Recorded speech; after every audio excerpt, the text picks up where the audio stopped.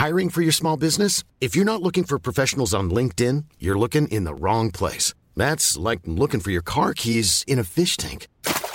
LinkedIn helps you hire professionals you can't find anywhere else, even those who aren't actively searching for a new job but might be open to the perfect role. In a given month, over 70% of LinkedIn users don't even visit other leading job sites. So start looking in the right place. With LinkedIn, you can hire professionals like a professional. Post your free job on linkedin.com/people today.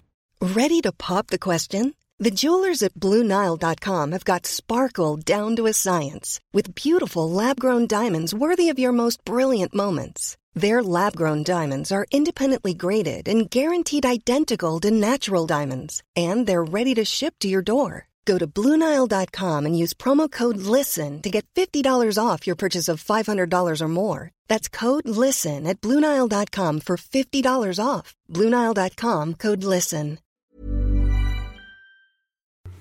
Okay, Dad, describe my outfit. What is it? Describe it for the listeners, because this isn't a video. What does my outfit look like? Well, it looks like a sort of knitted onesie that for an overgrown baby or something. It's just weird. I think it looks like a carpet. You know, like the type of carpet you get which really itches your feet. I hope you didn't pay for it. No, I didn't. I got it for free. Who from? No, I'm joking, Dad. We can't say it's so bad. I'm joking. I'm an influencer. Can't say from who. Just a secret admirer. It was a late Valentine's gift. Okay, Grace, describe my outfit. Okay, so you are wearing boxer shorts. Boxer shorts? No, it's all with drugs. Oh, they're swimming trunks. So it's February the 24th in London. The weather is probably 12 degrees. And the pools are shut. And the pools are shut. And he's wearing swimming trunks, Asics trainers, yeah, which are all right. A nice jumper, actually, if it was worn better. And then a T-shirt, which I have many a time seen you throw snot onto. No, it's because I'm going to train in this after we've done this. Oh, he's training. Yeah. Training. Yeah. You're wearing a very classic AC look. AC at home. Not even AC at home, because if you were going into town today for an outside meeting in the summer, you'd wear this. No, I wouldn't. In fact, I went out of town yesterday. Where did you go? I checked your location. I went to Hampshire for a TV thing. God, you're really going around, aren't you? Not really. And it was for Alan Titchmarsh's weekend programme, which is all about the countryside. So I talked about my tree obsession, took my bagpipes. Oh, and did you see the Charles Kennedy documentary? No. Really good. Oh, really I loved him. I know you did. I've written a very good long blog about him. Everybody, if you don't know, Alistair Campbell has a blog. It's alistaircampbell.org. Correct. Yeah, thank you very much. So this week we have a guest on the podcast, as ever, and he is connected to me via my best friend, Tara. He lives near Tara, and this is... Are they neighbours? They're neighbours, and she grew up on the same road as him. And didn't she babysit? And she babysits for him. Right. We always babysat for him and his kids. So we're basically now just scrabbling around finding your baby. Yes, your exactly. Just I literally just said in the WhatsApp group, guys, I need to get someone on my podcast. Has anyone got any middle-aged men living near them that they could send me the email address of? So that's how we got... No, I'm joking. That's not how we got him on. But that was very exciting for me, as I'm very fond of Tara. And Tara is a secondary school teacher doing God's work, not getting vaccinated. And also in this series so far, we haven't yet had a politician, have we? We haven't had a politician. And this guy's a politician? He's a politician, but more importantly, he's Tara's neighbour. He's Tara's neighbour. We talked about more than Tara. No, I'm joking. I'm just a joke. Yeah. But he's obviously a politician. He's very well known, and he's very outspoken on many things. Well, let's go through and let's give people a few clues, shall we? Okay. Well, they will see in the title of the podcast who it is. Okay. But well, should we just can say who still it is do then? that. Okay, right. So he's Labour. Labour. He's front Tottenham. bench. Tottenham. He's a black boy from Tottenham. Black man, black male. I'd say he's older than a boy now. I've heard him call himself a black boy quite a lot. Big Spurs fan. Very strong views on Jose Mourinho. We get into that, don't we? Actually, that's not good, is it? Because that's talking after the event. That's fine. I can cut that. Okay. Don't worry. He has children. He does have children. He talks very, very... he's a very campaigning politician, I would say, especially on issues of race. which is very much needed. And equality and access to education and all that sort of stuff. He's a good bloke. I've known David. I've said you. No, I've known him for a long, long time. And he's a good bloke. Really like him. And he also, as we will get into in the podcast, got into politics when he was basically the same age as me, which is frightening. He became an MP 20... I could be a politician right now. Can you imagine? Well, I mean, Grace, to some extent you are. I mean, I know, you're an influencer. I'm you get wearing a shaggy-looking tracksuit that looks like scrambled eggs. Yeah. And the guest on this week is... David Lammy. Well, thank you for doing this, David. I wanted to start because obviously we found out we were doing this so last minute, but I was thinking about like what I wanted to ask you about. One of the things I found fascinating is that you became an MP when you were so young, first of all. And at that time, my dad was in government. What was it like being, you were 28, right? Or 27, actually. Jesus, that's only a year older than me. Yeah, I was young. But young. The thing is, there are two worlds, okay? I mean, I'm now much older, but in Tottenham terms, in terms of being a young black man in Britain, I was not young. You know, my dad left when I was 12. I had friends in prison. I had, mental health. My dad had problems with alcohol. I had lived in the States. So in some senses, I wasn't young at all. But in another sense, I was very young because I was young to politics, definitely, because as you know, in both political parties, there are folk that have kind of been dropping leaflets since they were sort of 5. And their parents are MPs or trade union leaders or whatever the tribal world they're in, and they're sort of completely steeped. And I was not that. And I was definitely green to Westminster because Westminster is a viper's nest. It is. You know, and actually, but strangely, I was sort of thinking about this in terms of politics. You know, you can have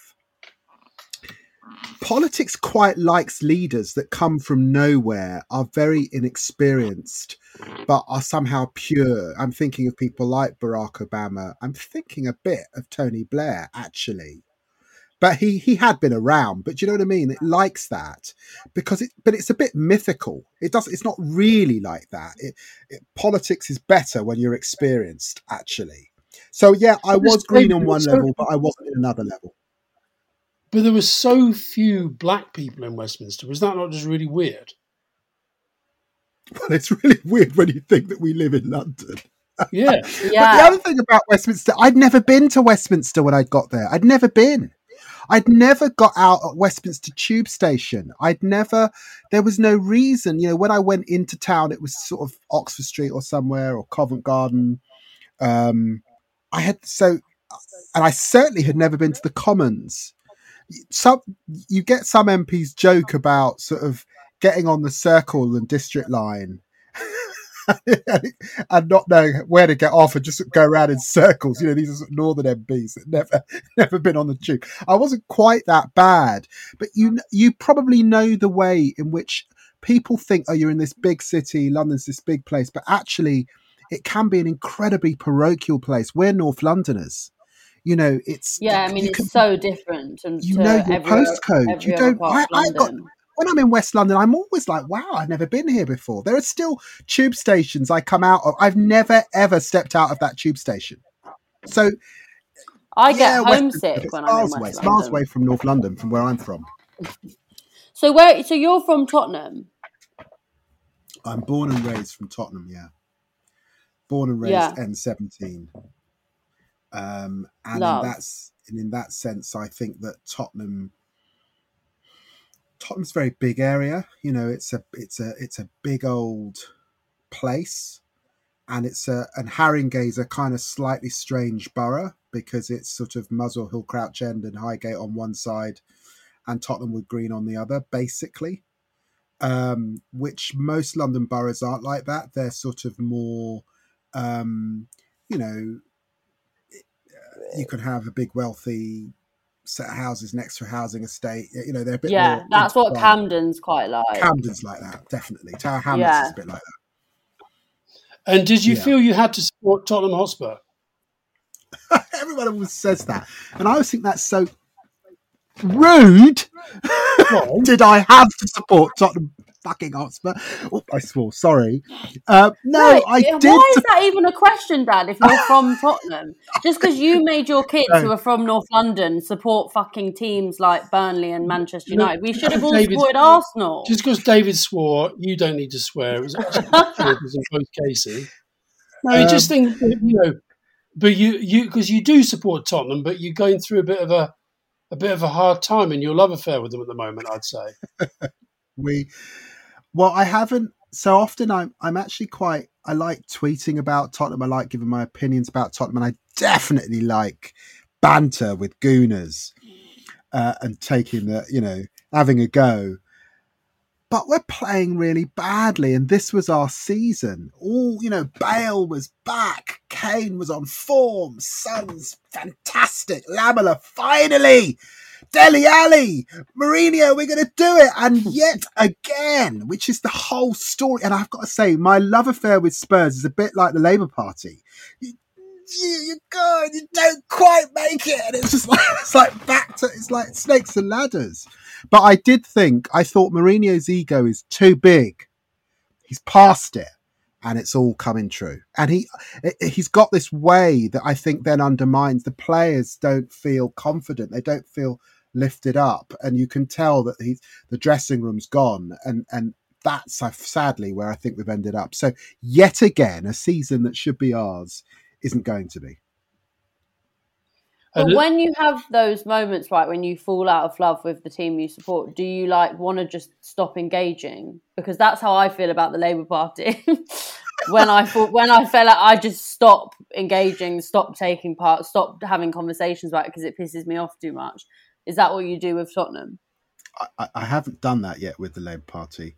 But I should hope so. You're still in it. I haven't done that with Tottenham, no. But I'm not as engaged this year as I would be. But I think that's because as tough as this season's turning out to, I would be going to White Hart Lane. I'd be taking the kids. I love going with my boys and screaming and shouting. We get to about 7 or 8 games a season and we can't go. So you're majorly part-time supporter then, yeah? Are you going? Are you getting to the games? Have my ways. Have my ways. Oh, you're blagging tickets. No. I do. I can get into the club commentary. If I'm going to the top, right.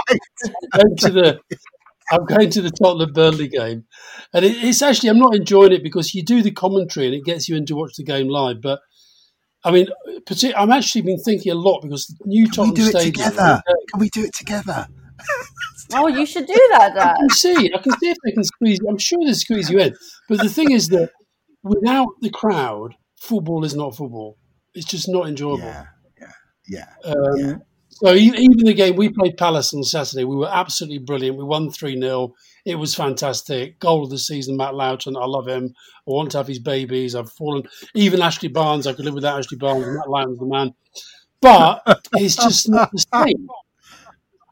Not the same. No. I'm interested, by the way, I sort of noticed, David, you did say, I don't have that relationship yet with the Labour Party, you said. Now, yet, if I can analyse... Only time will prevail. So you said... Grace, I want to go back because you said what was it like? And part of what, when you said at the beginning of this, what was it like going to Westminster? You were so young and my dad was there. Yeah, so this is what I wanted to ask That little moment was what was it like? Because it's that horrible feeling. You know, he noticed something I'd said and it was a little aside and he just quoted it back at me and I hadn't even realised I'd said it. But was it like it's when you suddenly started? You're in front of the headmaster and you're screwed? It was that feeling. 27. Can you imagine what my life's been like, David? My entire life. 26 years. Tough. But was it when you started in Westminster? Was it like he was somebody that people sort of didn't really want to hang around with or piss off, or was it a bit of a joke? I think that. So look, one of the things about the Labour Party that we've learnt is it can be one of the most indisciplined major political forces in the Western world. When it's going badly, it's going badly. And, our political parties are big tent coalitions. The Labour Party is a big, if we had a PR, we'd have lots of smaller parties, but we've got one big party. And it has to be disciplined. And obviously, when I arrived on the scene, and it was a by-election, Bernie Grant's by-election, the Labour Party was at, it was in a phenomenally disciplined place after 18 years in opposition. And a hell of a lot of work had gone in to put it in that place. It felt like a machine that was finely tuned, that was going well. We were pulling in the right direction. And you know what? The scale of the challenge was understood, what we were up against, in terms of the establishment, the media, the way in which the standard for us is so much higher than it is for the Tories. Look what they're getting away with, right? And so there was, and your dad was at the apex of that group of people that had done a lot of heavy lifting. And I certainly wasn't. I was on the receiving end of that. I was a black kid growing up in Tottenham. I knew what the front line looked like. But I hadn't done the heavy lifting at that stage within the party. I'm probably now in a position where we're doing a lot of heavy lifting. So once again, did you feel did you feel like passionate about New Labour at that point? Did you feel like you were a New Labour baby? I had lived through the the demonizing, the ridiculing of the loony left, because I grew up in Haringey. And if you grew up in Haringey, Hackney or Islington or Lambeth, you knew something about that. And you knew that was never, we had to get past that. And definitely 1994 was a sense in which we'd got past that. I'd also say, let me say this really, really bluntly. I thought Michael Foot was great. I loved Neil Kinnock. And I remember 1983, teachers of mine, socialist teachers, saying Labour's going to win. And we didn't. And then 87, we're going to win. And we didn't. 92, first time I'd voted, we're going to win. And we didn't. And what I worked out is, as much as I love these wonderful socialist teachers, they weren't really on the receiving end when we lost. They went back to comfortable podium homes, nice red glasses of wine. Me and my mates, we were back in Tottenham. We were on the receiving end. So in that sense, I definitely realised that, we had to be singing a different tune. And because Tottenham is everything to me, but I also have this relationship with Peterborough, I've always understood, if Labour's not winning in Peterborough, it's not winning. It's as simple as that. And at the moment, Labour isn't winning in Peterborough. What is that a thing? Is it like, what is it Peterborough like? Was one of those bellwether seats. You know this, Alistair. It goes with the grain of the country. Yeah. Newtown. Keighley's another one. Sorry? But David, if you talk about the elections that you remember with Neil Kinnock and Michael Foot, etc. If you go back over the last 11 general elections, from a Labour perspective, the results are as follows: lost, lost, lost, lost, Blair, Blair, Blair, lost, lost, lost, lost. Now that is terrifying. And it means... But what are you saying there? Well, I'm sort of saying that, we won 3 elections, and yet, it seems to me that a lot of the, particularly when Jeremy was in charge, your next door neighbour, Tara's his next door neighbour. No, he's his constituency next door neighbour. But the we talk a lot about learning lessons, but we don't seem to me to want to learn that many lessons about how we won. It's all a bit weird. Do you think that's changing with Keir? Yes. But we've got a hell of a lot of heavy lifting still to do. There's a long way. And but why is that? Given that this government is so bad, this government's terrible. I know, Alistair. I know. It's shocking. I know. But the truth is, we were beaten into a pulp at the last general election. We have, only 200 of us or so now in the Parliamentary Labour Party. The world has changed a bit. The sort of social media stuff and all that has slightly changed the world a bit. And New Labour had, 10 consecutive quarters of growth, and what we've had is austerity and now deep recession. And unfortunately, against that backdrop, it also lends itself to the populists, the shysters, the Boris Johnsons. So we're up against it. And so we've got a lot of heavy lifting to do. And if you're saying, do we have to learn from that period, then my view is definitely. And you have to hang together as a unit. And it's my hope and pray that it's not another defeat that gets us to that point. But we've got to win 124 seats to have a majority of one. It's massive. I mean, that is a bigger swing than 97. We've got a hell of a lot to do. But maybe not as much as Tottenham. It's weird. But what does it feel like? It's weird because of COVID. You can't really pack the place out. You've got a prime minister who, I think, uniquely, genuinely doesn't care about whether he tells the truth or not. Genuinely doesn't care whether he's on top of the detail. I mean, the rules are being changed, and you see them packing all the public bodies with their cronies and shipping the money where they want to ship it. And I mean, you should be battering this lot. Well, come on. I mean, I think that actually we have sort of rediscovered our mojo with Keir. I do think that's happened. He's not obviously been in post yet a year. So when I say we've got a lot to do, I mean, he's still got, and we've all got alongside him, a lot to do. But actually, relative to where we were last Christmas when we lost, I didn't think we'd be in this position. We're in a better position than I thought we'd be. It's been a most extraordinary parallel universe weird year because of COVID and pandemic, and now all these people have died and the economy's crashing. Yes, they're getting the vaccine out, but our job is in part to help the British people understand all of this in context. We haven't really got to vision stuff because it's hard to get to vision stuff when, there's just one mono theme. I mean, the only other theme that cut through last year was Black Lives Matter, really. So that's odd. And then actually before Black Lives Matter, the only other main theme was Brexit. So that's the other thing that's happened. I'm not an expert on this, but we've been really mono-themed for years.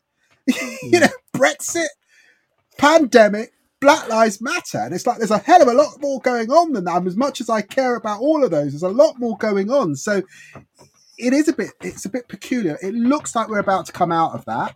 And the big question is, because we're in a recession, does politics get back to a degree of it's all about the economy stupid, which was that was the general assumption, under Tony Blair, Bill Clinton, those sorts of leaders. Sorry, Grace. Let Grace get a word in edgeways. I was just going to say, and I know you can't really say anything about this because you're an MP and he's the leader of the Labour Party, but of all those big issues, COVID, Black Lives Matter, Brexit, and then what was the other thing that you just said? Maybe it was just them. Black Lives Matter. Oh, and Trump. Dad said Trump. Yeah. Dad said Trump. I don't think Keir. I think he's been neither here nor there on pretty much all of those issues. I think one of the things that's coming through to like me and my friends is that he clearly doesn't really have very strong opinions about much, or he's trying to please everyone. And that's what I worry about going wrong when you talk about how much of a challenge this is going to be for Keir in the next general election. That's all I wanted to say. I'm just a little girl with very stupid little opinions, but... Yeah, sure. No, my dad's just thinking, Grace, shut up. Just leave me to do the politics. No. Very interesting perspective, Grace. And I'd be interested in David's answer. So, Grace, I think that I genuinely think that Keir's instinct that the pandemic requires us to pull in the same direction is true. I think every single Prime Minister is a lot of scrutiny of what Boris is up to, but there isn't a sense in which we're trying to, we're undermining the national effort. And I think that is definitely the case. And I think his judgment there is right. I think that actually Black Lives Matter, Keir took the knee. Keir takes a view about the murder of George Floyd and all the things that flow from it. Boris takes a different view. David, the last time we spoke, I told you never call him Boris. You're not listening. Oh yeah, I know. You're repeating the same mistakes. I know. Look, I know. I called him Mr. Johnston on Twitter the other day. It went down well. I'd actually been speaking to you, and and then my aunt talked about the fact that he had bloody combed his hair. And I called him Mr. Johnston in that tweet. But you're right. I should stop calling him Boris. I think it's got something to do with being a Londoner. And of course, he was Boris when he was running London. How did you feel when Priti Patel said the other day that she was appalled and disgusted by some of the Black Lives Matter protests? I hate it because I know we know what she's doing. She's playing to her base. She's looking down the road to when Boris is no longer the leader. And I just hate an issue like that being used as a political football. I hate it. It's so ugly and unattractive. It's vile and unnecessary.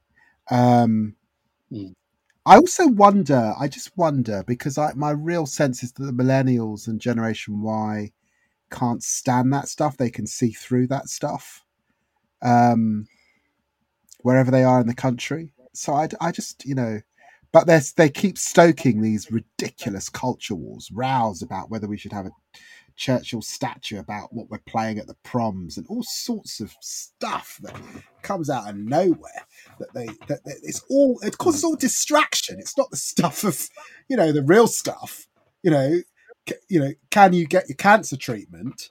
Can your kids get an education? Can you actually have a job at the end of this thing? The real stuff that matters.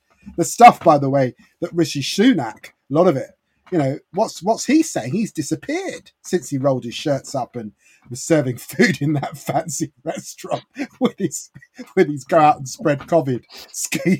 It's disappeared. How's he got? Do you wish that you could be seeing a lot more of these politicians in the flesh right now? Because then you could actually say some of these big. I mean, do you see each other at all at the moment? We do a bit, yeah. We do a bit. Not as much. The business of being able to properly lobby. Whenever I'm in Parliament, I tend to go in on a Tuesday. It's about 30 or 40 colleagues in at the same time. So you're not in the same way. No, it's not a good way to do politics. A lot of politics is done in the margins. A lot of politics is about, and actually that's another thing with the Labour Party. Keir can't even, he wants to be able to do a speech. He wants to be able to, have a cup of tea, a coffee, have a couple of beers with a few colleagues, get the sense of what's happening. Not just him, his staff want to be able to do that. There was a lot of that going on we haven't been able to do any of that for a year. This is not how politics is actually properly done. No, I was going to say, is the reason though that they get sort of traction for all this stuff about no platforming in universities and the flag and all this sort of stuff? Is there not a risk that that's because Labour has not got an agenda that does speak to what people really, really care about? And do you feel that that's just been drowned out because just the sheer power of the COVID story, the drama of it all, and the danger of it all? I don't think it's just that. I don't think it's just that. I think that the bottom line is, this, Alistair, you're asking me questions, when you get hammered at the election like we did at Christmas 2019, beaten back to the worst we've been since 1935, when you go to the electorate with a manifesto that's roundly rejected, when you pile on votes in seats like mine, but, I mean, look at the map. Look at the electoral map. Swaths of blue all over the place, except a bit in London, a bit in the cities. Mm. When that happens, the electorate stop talking to you. Sometimes you can't, you put a press release out, it doesn't get picked up. No, people forget that Labour Party even exists. Don't want your opinion. You become irrelevant. And you have to fight your way back to being relevant once more. Mm. You have to earn even the right to be heard, never mind the right for people to decide whether what you're saying they're up for. And very, very sadly, and we forget this quickly, where Labour found itself in Christmas 2019, some might say is even worse than where we were in, let's say, 1979 or 1983. So that's why I say it is a long haul. Do you disagree? Okay. You do disagree? You disagree? No, it's not I disagree. Definitely does. No, it's just that I think that, Jeremy Corbyn's leadership was always going to lead that way, I'm afraid. I just always felt that. And I think the fact of him no longer being the leader means that actually the fight back ought to be able to defy a few political rules of gravity, I think. Well, let's see where we are when we get back to a degree of normality towards the end of this year. Okay. We'll have another chat. All right. Part 2. Oh, well, I was just going to first ask you, as someone who grew up with a father who's heavily involved in politics, how do your kids find it? Well, that's a really good question. Well,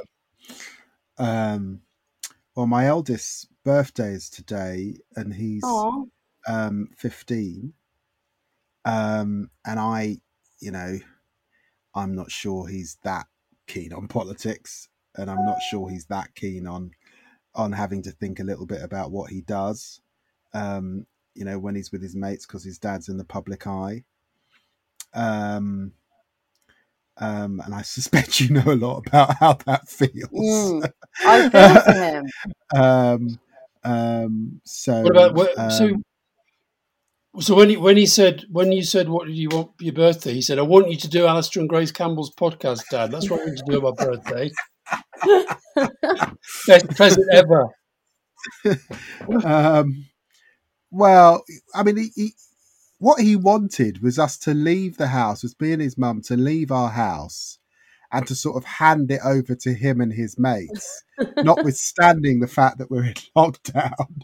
And I'm like, but one, we can't because of the rules. And two, even if the rules weren't there, thank God they are, why would I hand you over the key to my house with your mates? Why would I do that? So instead, he's getting a really fancy bike. Yeah, but honestly, I mean, it's not, that people have it in much worse situations, but it is something people don't talk about, especially that age when you're a teenager and everything's for the first time and you're sort of just trying to live your life. And I had to really be super careful with what I was doing. I mean, I wasn't actually; I was pretty reckless.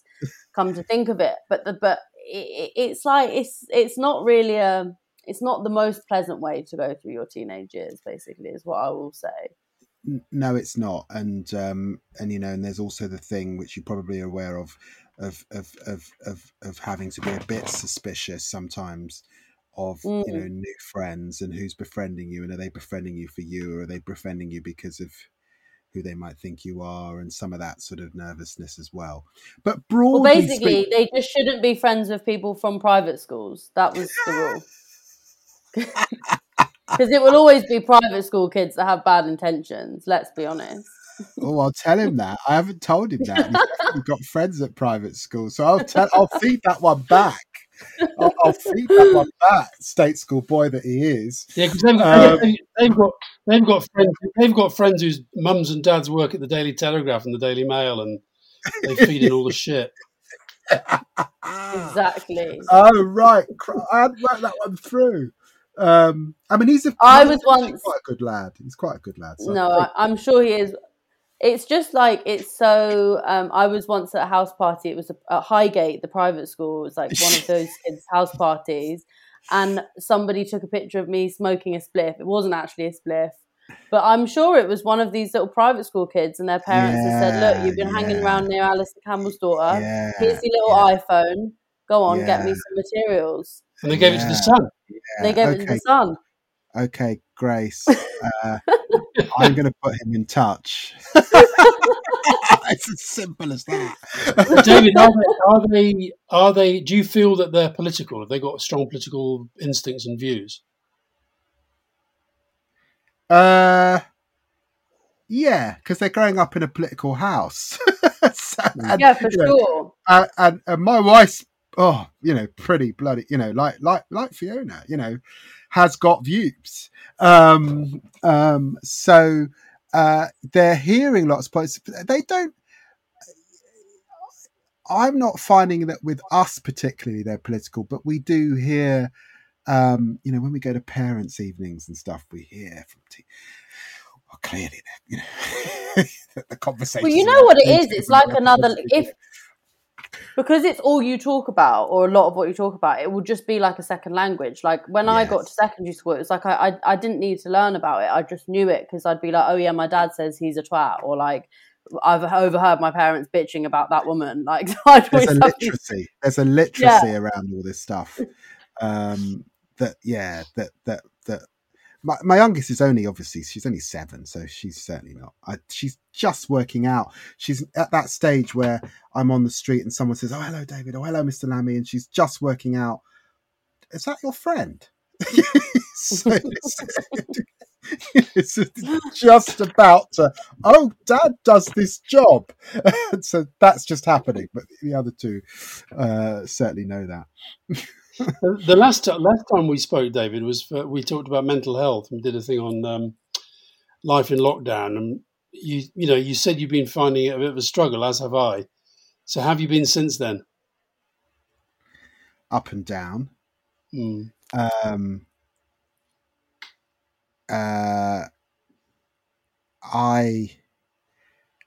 family and I were away for Christmas. I'm not going to say where they were, but we were going away for Christmas, and sadly they left on Thursday, and good old me was we could work and I'll leave on the Sunday, and of course Tier 4 came down, and so I spent Christmas with me and the dog.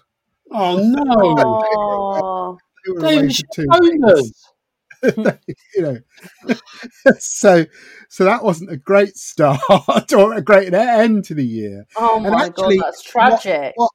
I'm actually quite good with my own company, and I hadn't had that sort of time on my own for decades. So there was an element of it that was actually, wow, what am I going to do now? But I have to say, I listened to a lot of music, which was great, but my little girl, she's 6, and I did think, she's not going to be 6 again. Christmas is such a lovely time with a 6-year-old. She still believes in Father Christmas, and I missed it all. I wasn't there, so that got me down. Now we're not quite on the same. They've had a break and I haven't. I'm really bored of. It's not bored, just fed up of looking at my face all day on a screen. I love London, but I actually love the English countryside. If someone could give me the holiday of a lifetime next week. It would be, you know, it would be walking in the Yorkshire Moor, the Dales, the South Downs. I was doing that 2 weeks ago. How did you get me? You shouldn't have said that. You could have cut it out. I didn't realise they wanted to have you because they were asking me. I did the BBC Winter Walks programme. Oh, I honestly thought essential work. I honestly thought that this is not going to be deemed to be essential. They'll have to scrap it, and they didn't. We did it, and honestly, I had such a nice time. But they said to me, "If you think of anybody you think would be interesting to do this, would really like to do it, let me know." So I'll tell them. What's the show? I don't know the show. I don't know the show. As to what you do, you go for a long walk. Oh, it's amazing! It's called Winter Walks. You have a selfie stick with a camera on the end, which films you talking to yourself, and it films the countryside in 360 degrees. You bump into people, and you just talk to yourself all day. You've got a film crew behind you and a film crew ahead, and you've got a drone. But you're on your own, just walking. And it ends up at, an hour of TV? I think it's about an hour, yeah. Oh, I love that. I'd love that. That sounds great. And it's essential, apparently. Absolutely essential. And I started at the waterfall where Elgar used to go when he couldn't get the inspiration going. It was just fantastic. Honestly, it was 3 weeks ago tomorrow, and I'm still kind of living off it in terms of fantastic breathing. Yeah. Well, that's exactly what that would be my idea of. I just want to walk, because the other thing is I know you run and stuff, but I'm not feeling particularly fit. You know, it's stuck at a desk all day. It's sort of I'm feeling now the toxins are sort of no fresh air. Cobwebs out my brain. You know, you want a week of just feeling the wind, just whistling through. You know, just that feeling. There's a certain feeling. I can't really put your finger on it. I'm pining for it. Oh, I'll tell them. I'm sure they'd like you. Essential work. There it is. I'm out. I'm gone. Bike here. and how's Nicola and the kids then been with the whole kind they're of all thing? right. They're all right. Nicola's life's probably changed the least. Her studio's really close to home. The nature of her work, the balance of family and stuff. So her life's probably changed the least. So she's doing really well. And the other thing is, she's an artist, and a lot of people have been at home during the lockdown. They're at home. They're watching their bare walls. They're actually having time to look at her website or think about whether they want to buy a piece of work. So she's actually quite busy. It's me that's working in a weird environment, because politics does not work like this. And then the kids, in different ways, different stages, who obviously the school learning, the home learning, all that stuff is a bit of a nightmare for them. And particularly, I think, for the eldest, teenagers, the whole point of being a teenager is socialization. I mean, that's the whole point. Completely. I cannot imagine being 15 and being told I can't see my friends. I'm quite sorry for the university students as well. I mean, it's just a real nightmare. So they're fine. It's miserable old me. So you asked about my mental health. It's okay, but I need a walking holiday. That's what I need.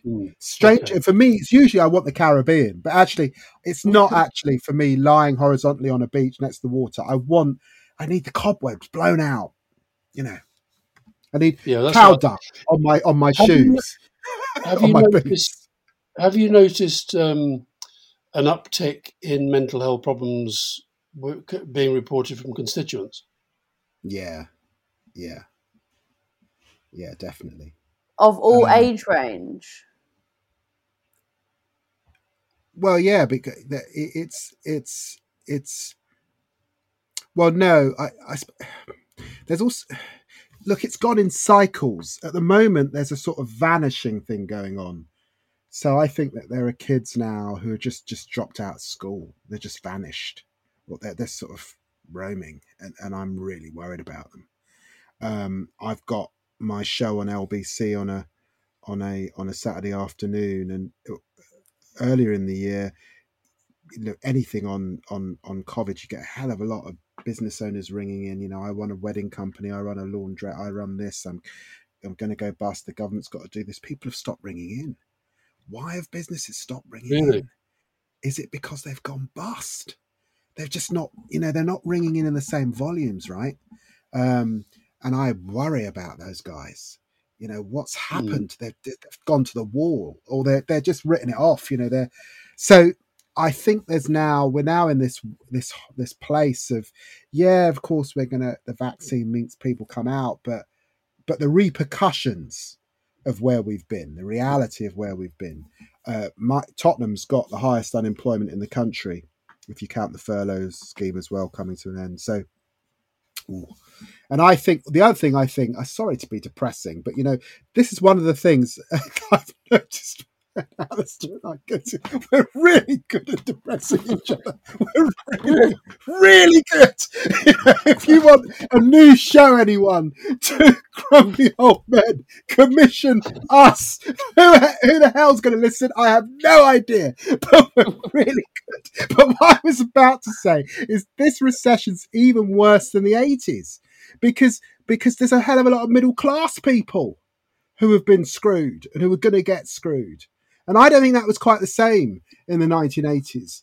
And that's why, coming back to your point, we need a Labour Party that's really, on its mojo, because this is serious.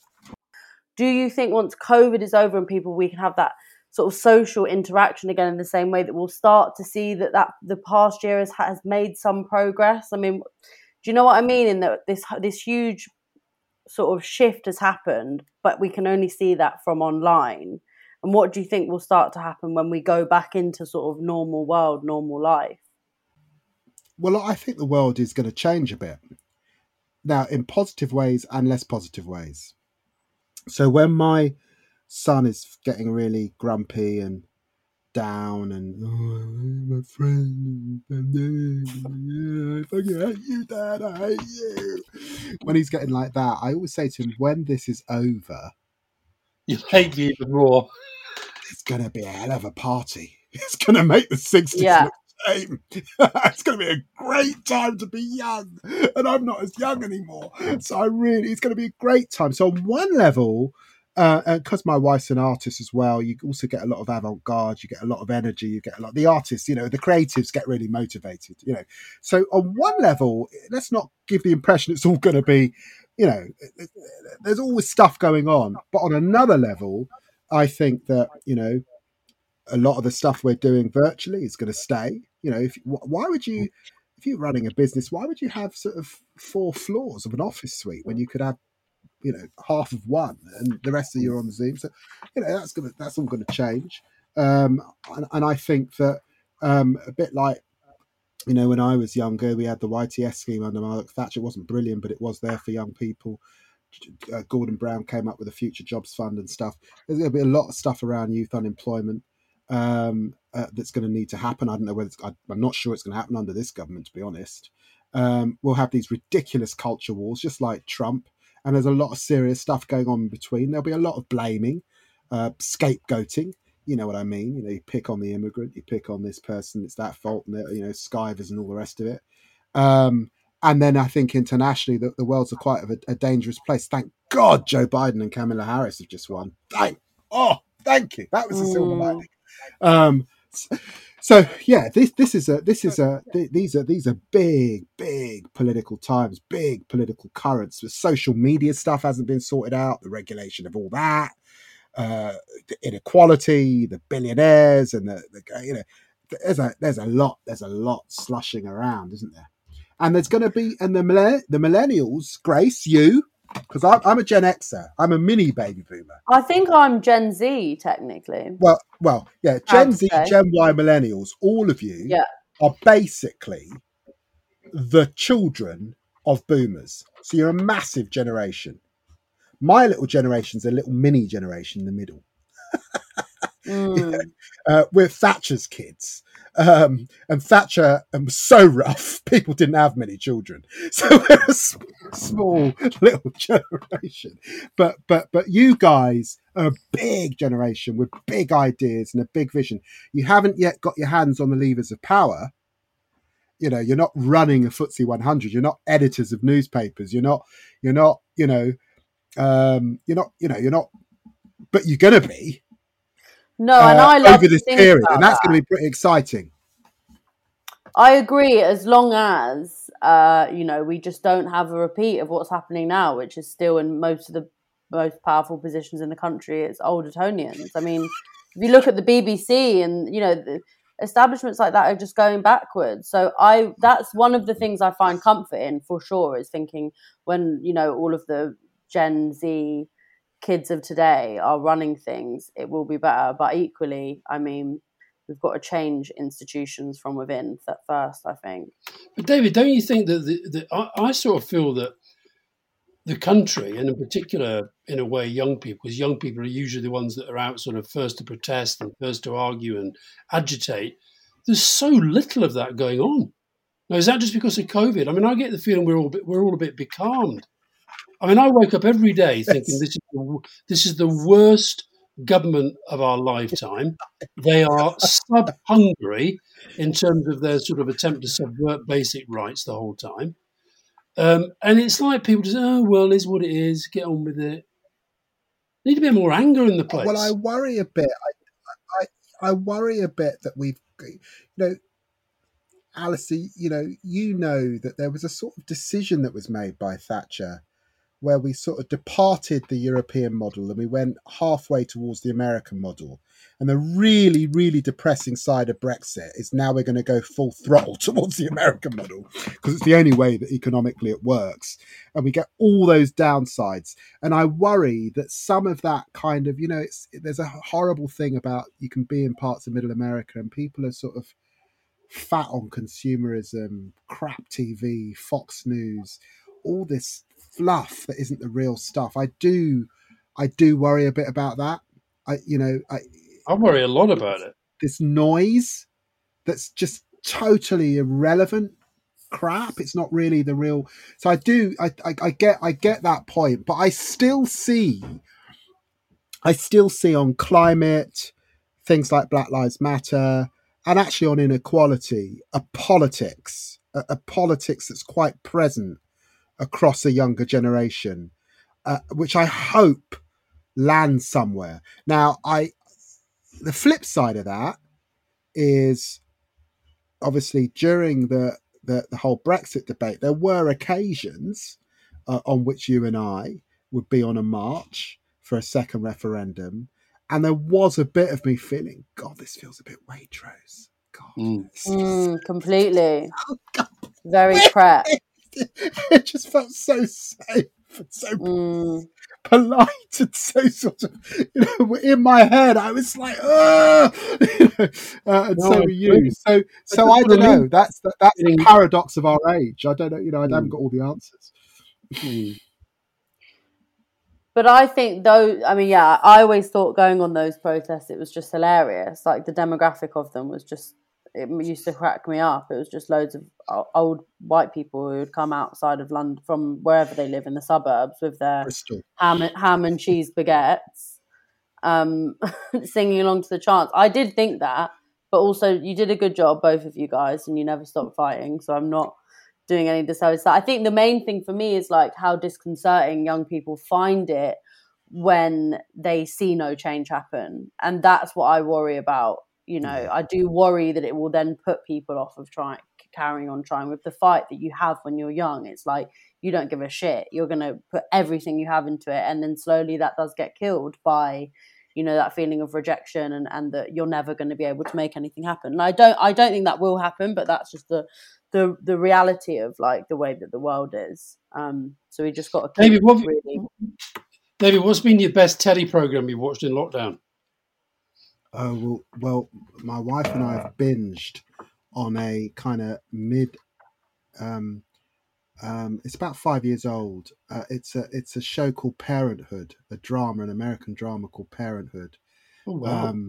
It's a bit like Brothers and Sisters, or you heard of it, Grace? This No. Is Us. Anyway, if you're a parent, it's sort of wonderful, and it's sort of 6 seasons, and we've just literally tonight we come to the end of our binge on that, and we will turn to Channel 4's It's a Sin. Oh, that was amazing. To catch up on what all our friends are talking about.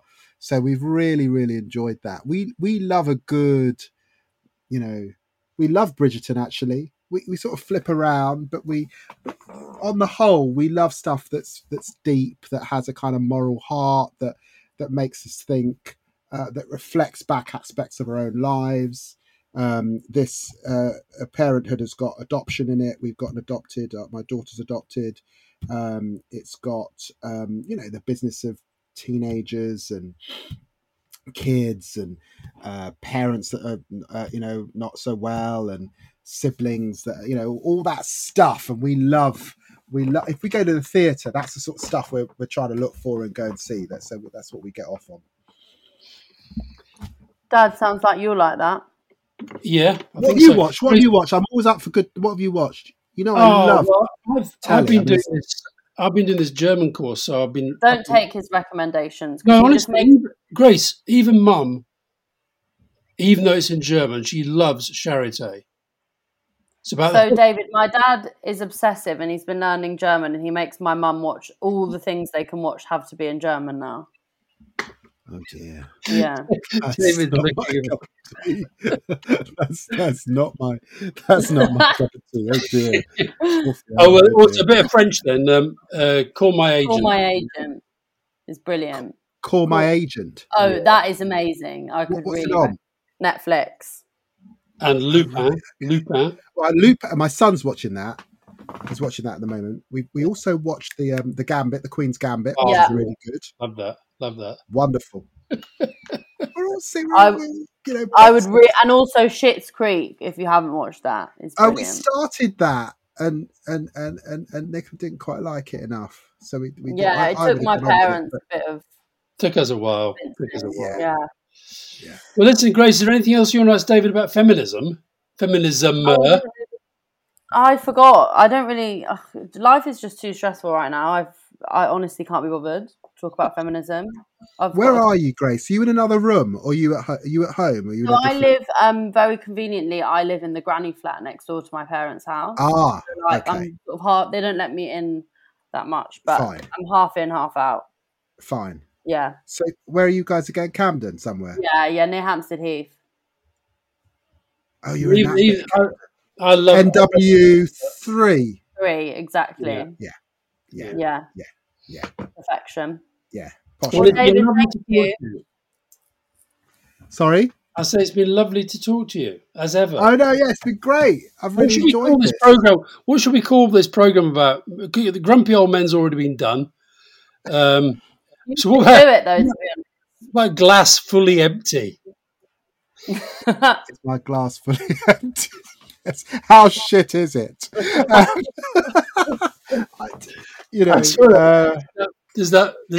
you seem more optimistic than my dad. A boomer, a Gen X, and a millennial. I don't know. Am I more optimistic?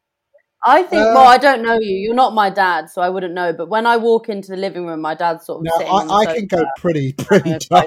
I can go pretty dark, actually. But no, I suppose you look, I'm the ancestor of enslaved people. Of course, I'm bloody optimistic. I'm still here. I mean,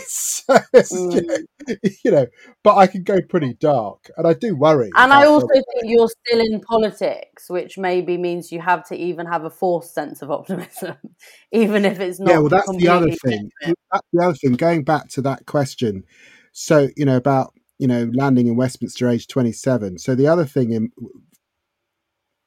you still there? Yeah. We hang on every word. I touched the screen.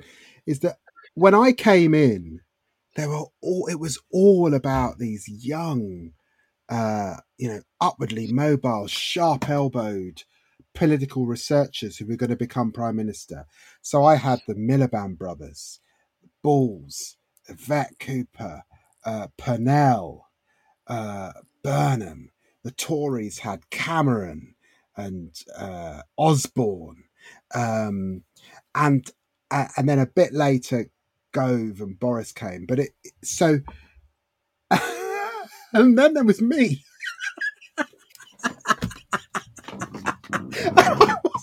I was like, people kept saying, "Well, this is a young." It's like, hang on, but no, I'm not from the same. I mean, those guys are like, they're political. You know, they've been doing it since they were 3. You know, all these sort of, think tank geeks and all the rest of it. I mean, many of them dear friends. But I was always, and what's been interesting, the longevity of politics is obviously you can work it out yourself. But many of those have now left politics. They're not in politics for one reason or another. I guess who's still standing? And do you think that's because most of those have tried and failed to become the leader? I'm not making any judgment, but it's that thing is you just don't know when you start out. It's a funny old business, politics. You just haven't got. You were saddled. You were saddled very, very early on with you were going to be the Black Blair and the British Obama. Right. I was never going to be. That's a gig. Anyone who knows me well knows that was never, ever going to be the case. But I am still here. Here. Yeah, you are. And we're very grateful for that. And so, just like your dad, actually, when you've had a few bruises, you've had a few ups and downs, politics, strangely, can be quite generous to experience. Quite likes experience, strangely. It might not mean you're going to have the top job, but it's not all about that. But it does you've seen, you're not going to put up with any nonsense. So anyway, that's where the optimism I'm still standing. Yeah.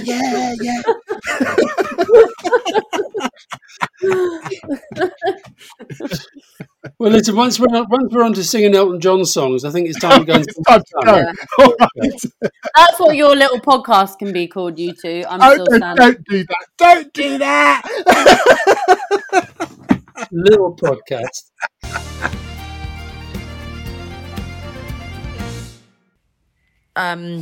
So that was very fun. What I love about David is, I've never met him, but I've seen David. No, yeah, you have. You met him at People's Vote rallies? No, I've just seen him at People's Vote rallies. Right. I was never allowed into the VIP bit. Yes, you were. You bloody just turned up and came in. I said, Dad. And also, one day, hello, I'm Alice Campbell's daughter. Sorry, hello, I am Alice Campbell's daughter. And then they'd go and they'd get you and they'd say, Grace is here with 7 people, can she come in? I was 3 of them photographers. The only thing that I have left is that I can get you front row of a anti-Brexit march. You used to get me concert tickets, but no more. And the cheese and hamburger prep. But what I love about David is how much he laughs. He laughs a lot, and he laughs when he's telling stories so much it's contagious. No, he's got a rumbling laugh. Yeah. He's a real laugher, so that's always lovely. Yeah. But it's interesting how he goes from that and then he'll suddenly go very quiet. Do you notice when I talked about, this bloody government, and he goes, oh, they're shocking. They're so shocking. But don't you think he did that because because your actual point then was, Labour. Why aren't Labour doing more? And I actually think he whispered because he hoped the mic wouldn't pick up on him whispering. Because he was saying it's shocking that Labour hasn't done No, he much. wasn't. To be fair to him, he was saying the government is shocking, I think. I thought actually he made an interesting point about Labour, that, the scale of the election defeat is the country's message is basically, we're not going to listen to you, you'll come back with somebody different. It's a good point, that. I know, but Keir's doing such a bad job, Dad. No, he's not. He's not, honestly. People are so down on Keir, it's unfair. Well, I just think he's very, very neither here nor there. You did say that. And that shows I just don't think his personality is coming through very much. So I think he's struggling. Young people hate him. Hate? A lot of people hate him. Hate? Sorry, not hate. Well, I think he's doing a really bad job. What, because he's not angry enough about COVID and Brexit? Yeah, I think because he's neither here nor there. And I think a lot of those people are people who have inherited a lust for Corbyn. So I think a lot of those are the really... Yeah, and he's not, he's aiming for people who just left Labour in a way because of Corbyn. But what upset me that David said was that the numbers that Labour are going to have to get if they want to win is horrific. Worrying. Against this ridiculous, awful, venal, disgusting government. Yeah, but They get worse and worse and worse. Anyway, something upbeat. What was the Burnley-Tottenham score? No, it's on Sunday. Oh, okay. I thought his views on Mourinho were very strong, weren't they? Very, no messing around there. Do you think Mourinho will listen to this podcast? Well, I reckon that'll get picked up. Jose, if you are listening, we... Obrigado. Even though David said that about you, I really love you and would love you to come on to the podcast. And also, Jose, you're still the biggest name on the front cover of Winners. Yes, exactly. In terms of the font size. Mainly anyway, I'm doing the commentary on Sunday at the game, so I'm looking forward to that. We had an amazing win against Crystal Palace, and then we had this terrible game against West Brom last weekend. It was 0-0, but we were terrible. So sorry to hear that. Yeah.